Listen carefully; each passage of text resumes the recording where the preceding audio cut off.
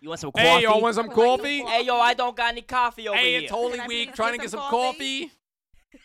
You got no water for the coffee? I got water, but I ain't got no coffee. Oh, we got no coffee. Oh, I need some coffee. I cool. also need some water. I had too much sugar. That was so cute. Oh, Well. Coffee. What is up? We are here, and it is time for the podcast. Woo!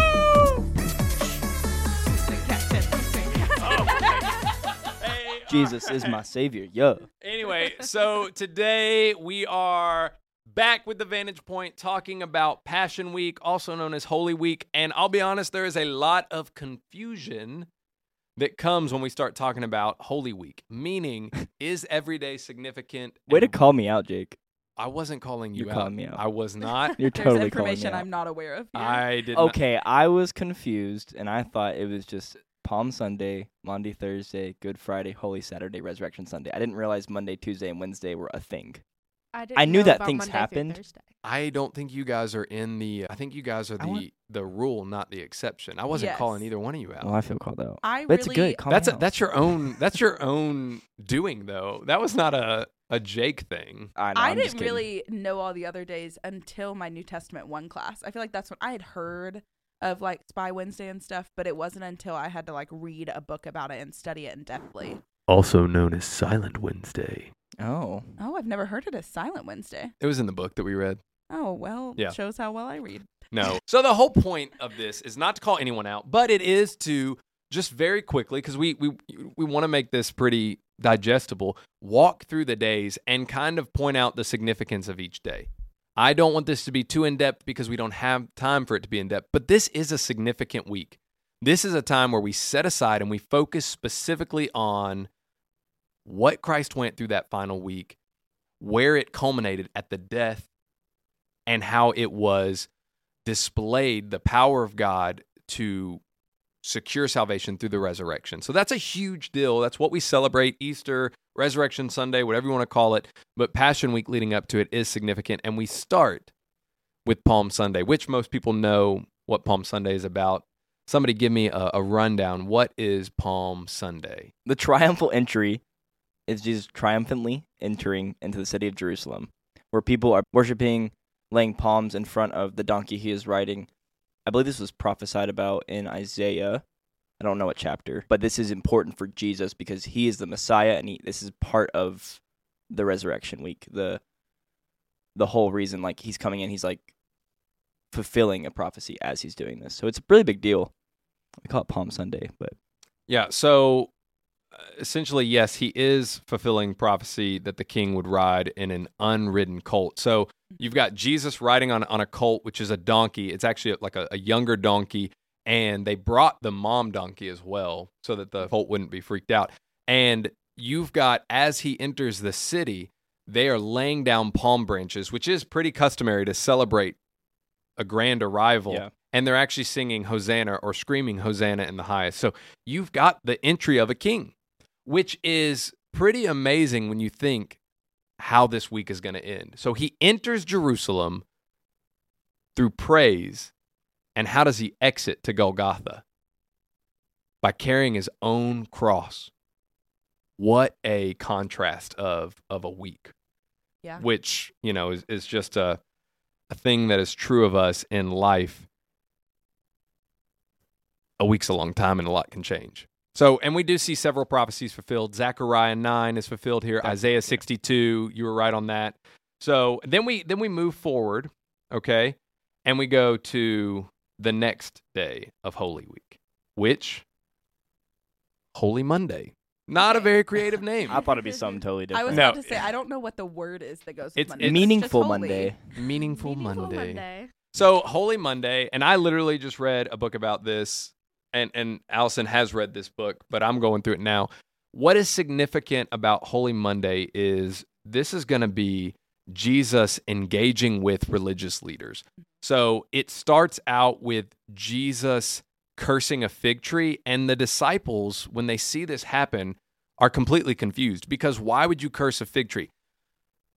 Because it didn't have any figs. That's why he cursed it. But when you understand, like, it wasn't the season for figs, so there would be no fruit.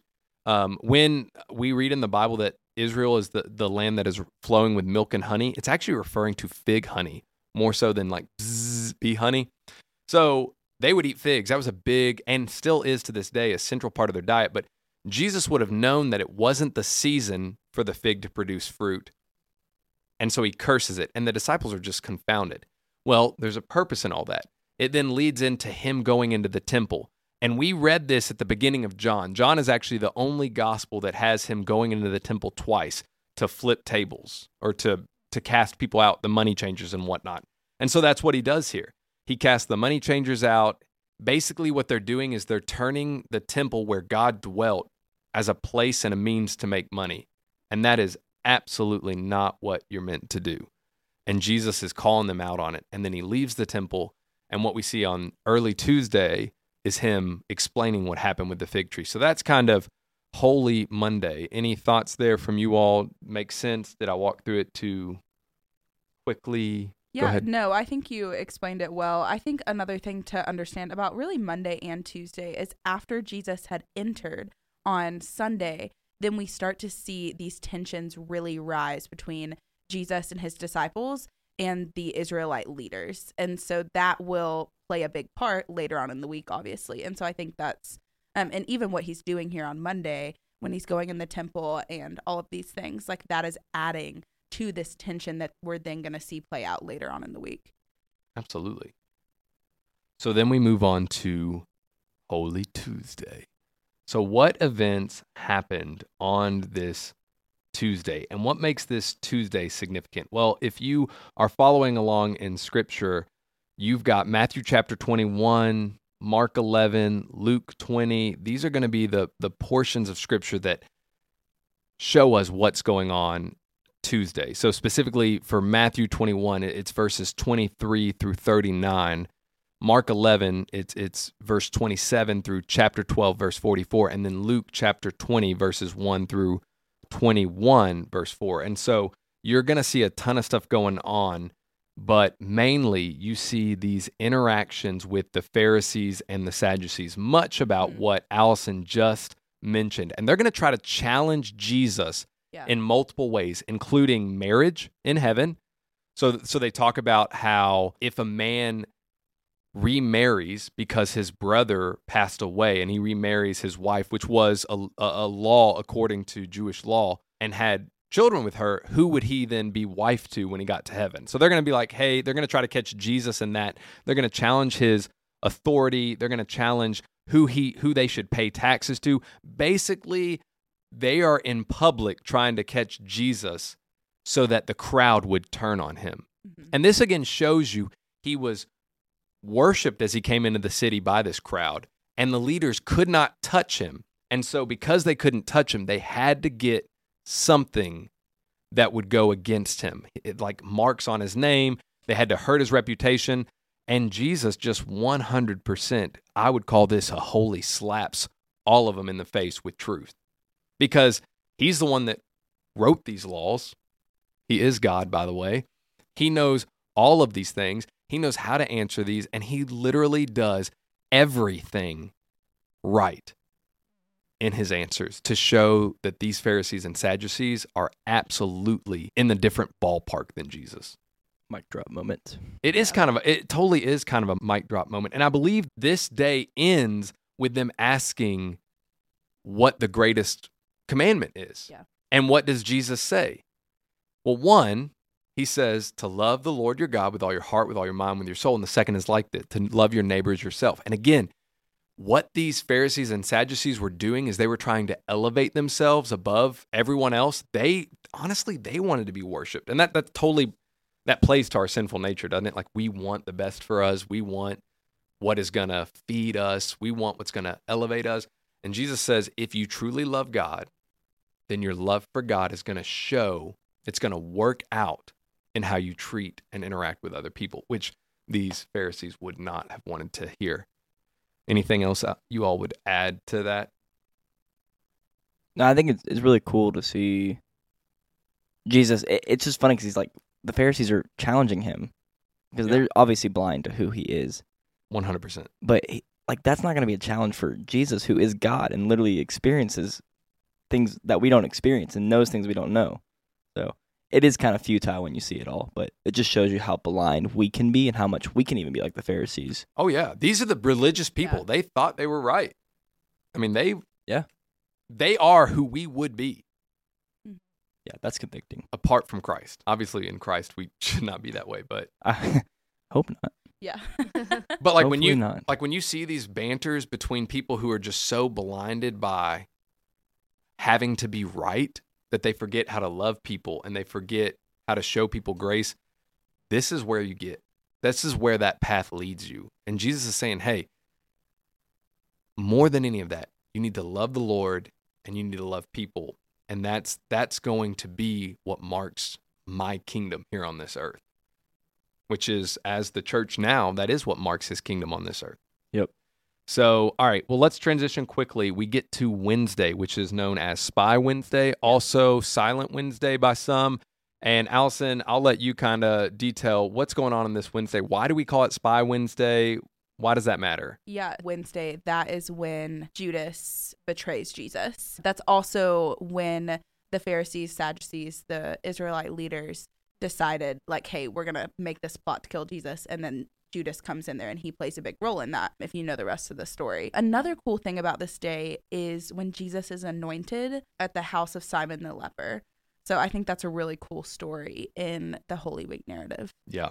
So you've got, if you're following along in your Bibles, this is Matthew 26, verses 6 through 13. And then you can kind of see the betrayal, the conspiring to betray Jesus with local authorities and Judas. That's going to be in Matthew 26, 14 through 16. And so you've got a lot going on here, including what you were talking about with Simon the leper, being anointed in his house. This is also where you've got the woman displaying her faith in Jesus, which is pretty awesome. Yeah. I believe this is where we see the alabaster flask. She pours out all of her perfume, which would have been a year's wages on Jesus's feet and on his hair, which, by the way, it was customary that they would always anoint your head with oil, but not your feet. Yeah. And not only that, she then washes his feet and dries it with her hair. Like, this is a total humbling moment here. And none of the disciples got it. In fact, this is what led Judas. This incident is what led Judas to go. It was like the straw that broke the camel's back for Judas to then go and conspire to betray Jesus. Yeah, and I think it's even cool if you're looking in Matthew 26. That's just the gospel I have up right now.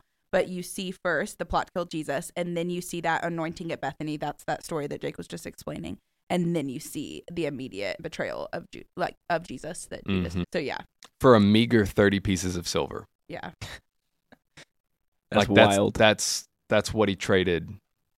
But that's what we do, man. Yeah. Like, we compromise for what we think is sufficient, and it's totally insufficient. Anytime that we are lured into temptation, it's always that instant gratification, and it's ultimately not a reward that is long-lasting. It's short. It's not significant. So there are tons of truths, and we won't spend too much time on it, but there's tons of truths that we can pull out of this. So as we go on, we go from Spy Wednesday or Silent Wednesday to what is referred to as Maundy Thursday, also known as Holy Thursday. Lots of holies if you want to go that They're way. all holy. Yes, the absolutely. whole week is holy. And so what Holy this week. It is a holy week. What this day is known for is the Last Supper, which we are all pretty familiar with the Last Supper, but I'll let somebody else explain what's going on. If you're following along with your Bibles, this Last Supper is shown in Luke chapter 22, verses 19 through 20. Also John chapter 13, verses 3 through 17. And this is where you're going to get the foot washing, the Last Supper. I will let somebody else, though, take it away from that point. What's going on at the Last Supper? Why does it matter? Maundy Thursday is reflecting on the Last Supper, and so this is where Jesus comes in with the disciples, and they break bread together. And this is where we start to see a lot of the different things that we do for communion start here. They break bread, and he says, "This is my body, which is given for you. Do this in remembrance of me." And then this is the cup of the new covenant in my blood, which is poured out for you. So we recite this all the time when we take communion as a body of believers. And this is what's happening here at the Last Supper. And he goes on to wash their feet and just show his love for the disciples there. And so that's what we're talking about there on Maundy Thursday. The only thing that I would add there as far as Maundy Thursday, again, I think it's neat. The disciples are dumb. You know what I mean? Like they have no idea. Dumb. So right after he washes their feet, the King of the universe washes their feet, Almighty God, a dispute also arose among them. Verse 24 of Luke chapter 22, and they said, who would be regarded as the greatest? The greatest of all time, the GOAT, has just washed your nasty feet, and your instant response is, hey, Jesus, who's going to be the greatest? Among us, who's better? Like, we really need to appreciate you. I'm pretty sure it's me, Peter. But who's and so that, again, man, it just is so ridiculous how we view ourselves and how caught up in our own narratives we get that we miss the bigger picture of what's going on here. And the disciples, I'm not picking on them. I'm saying they are exactly who we are. Yeah. We are so tempted to be like that. And we miss and miss exactly what God is doing right in front of us. And so that's what we see here. And obviously this day ends with him foretelling what's going to happen, what's coming, what's going. And then that leads us into Good Friday. And if you're not familiar with Good Friday, that is a day that we will have a special service for. That is a day that we are going to spend a lot of time on because that is the day where Christ was ultimately crucified. That's the culmination of what happens on Good Friday. Allison, walk us through what Good Friday is, why that matters. I mean, obviously, I've just said a lot, but I think you gave us the lowdown of it, but essentially that's when they're in the garden. Judas has betrayed Jesus. So the officials come and they arrest Jesus. We also see Peter that tried to fight back. He chopped off an ear. Jesus heals. Always Peter with that knife. Man, he crazy, bro. Peter, why you do that? So yeah, we see all of that happen and we see Jesus get taken away and then ultimately crucified.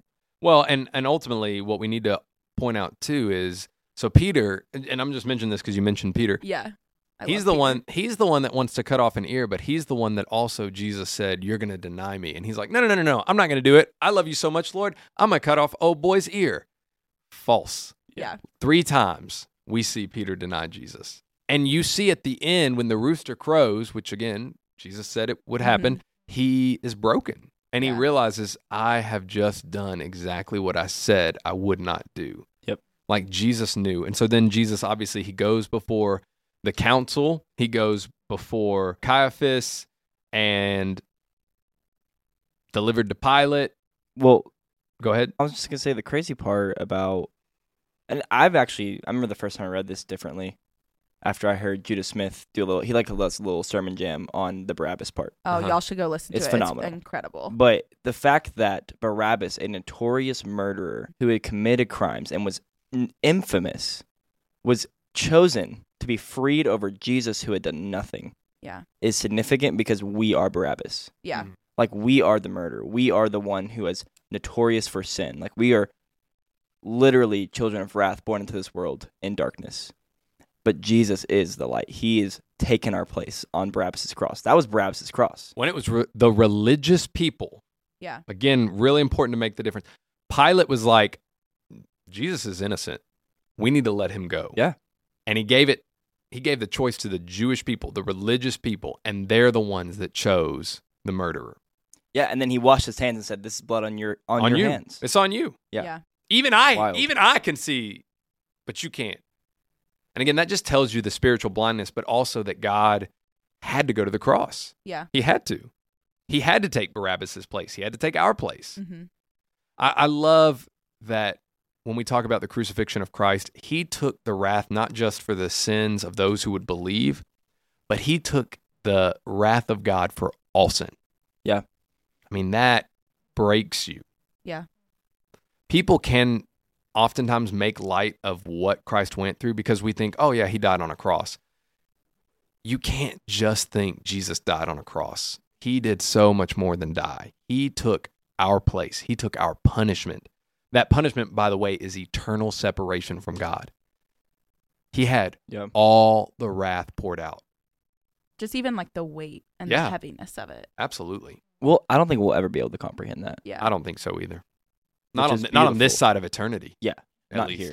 This is a slight side tangent when it comes to Good Friday, but I think a lot of times when we talk about Holy Week, we don't think about the fact that all of this happened in one day. Because I feel like we focus so much on these events that happen on Good Friday, but everything from like him being arrested to the crucifixion happened in this one day. We don't even have time in this short podcast to dive deep into the details of each day. Like, we're just giving overviews, but I would encourage you all. There is a book, there's several books, but Jesus' Final Week by William Cook is a great book that details all of this. And I mean, it's phenomenal how he walks you through. So if you are curious about Holy Week, I would recommend you pick up a copy of that because it's going to walk you through in-depth detail of all this. So then we'll end on a much happier note. Ultimately, we know what happens. Jesus goes to the cross. He says that it is finished. He takes the wrath of God. He fulfills several prophecies that are recorded in the Old Testament on that cross. In fact, him being on a tree is one of them. And they put him into a tomb, a borrowed tomb at that, Joseph Arimathea's tomb that he had secured. And does he stay in that tomb? Absolutely not. Nope. On the third day, he arose. The Father rose him. And that's where we put our confidence in. The death is significant and that the wrath was placed on Jesus that we earned. But the power is demonstrated through the resurrection, that he didn't stay dead, but he demonstrated his power over sin, Satan, and death through the resurrection. Our victory is won in the resurrection. Our salvation is secured in the resurrection. Everything is built upon the resurrection. The crucifixion is important, significant. But without the resurrection, the crucifixion doesn't matter. The resurrection is where God shows up, and he shows himself to be fully God through the person of Jesus. I mean, without the resurrection, like, we as Christians would be fools. 100%. Yeah, you're right. Absolutely. And even talk about what Jesus tells the disciples before he ascends is go to all the nations and preach the gospel, teaching them my ways. Like that, and baptizing them and followers them. You know, you read the whole thing, or the Great Commission.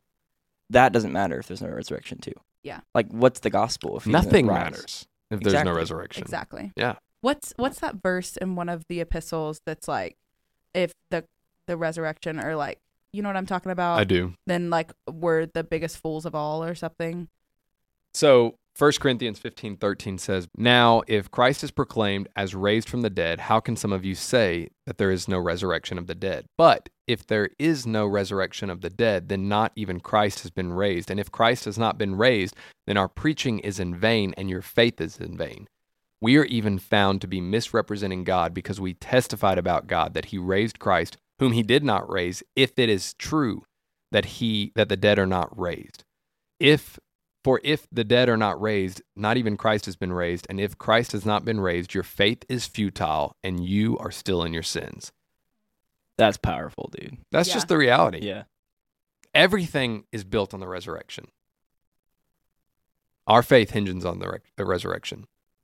So we hope that this has been kind of an informative podcast. I know it was super quick, but it does give you a snapshot of what's going on in Holy Week.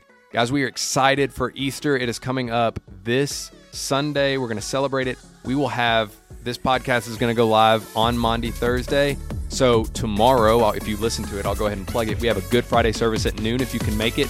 And then we have got a ton of Easter services. We've got one on Saturday, and we've got 3 on Sunday. Saturday 5 p.m., Sunday 8, 9:30, and Sunday. Excited to be able to celebrate the resurrection with you all. He is risen. Risen indeed. There we go. Christ is risen.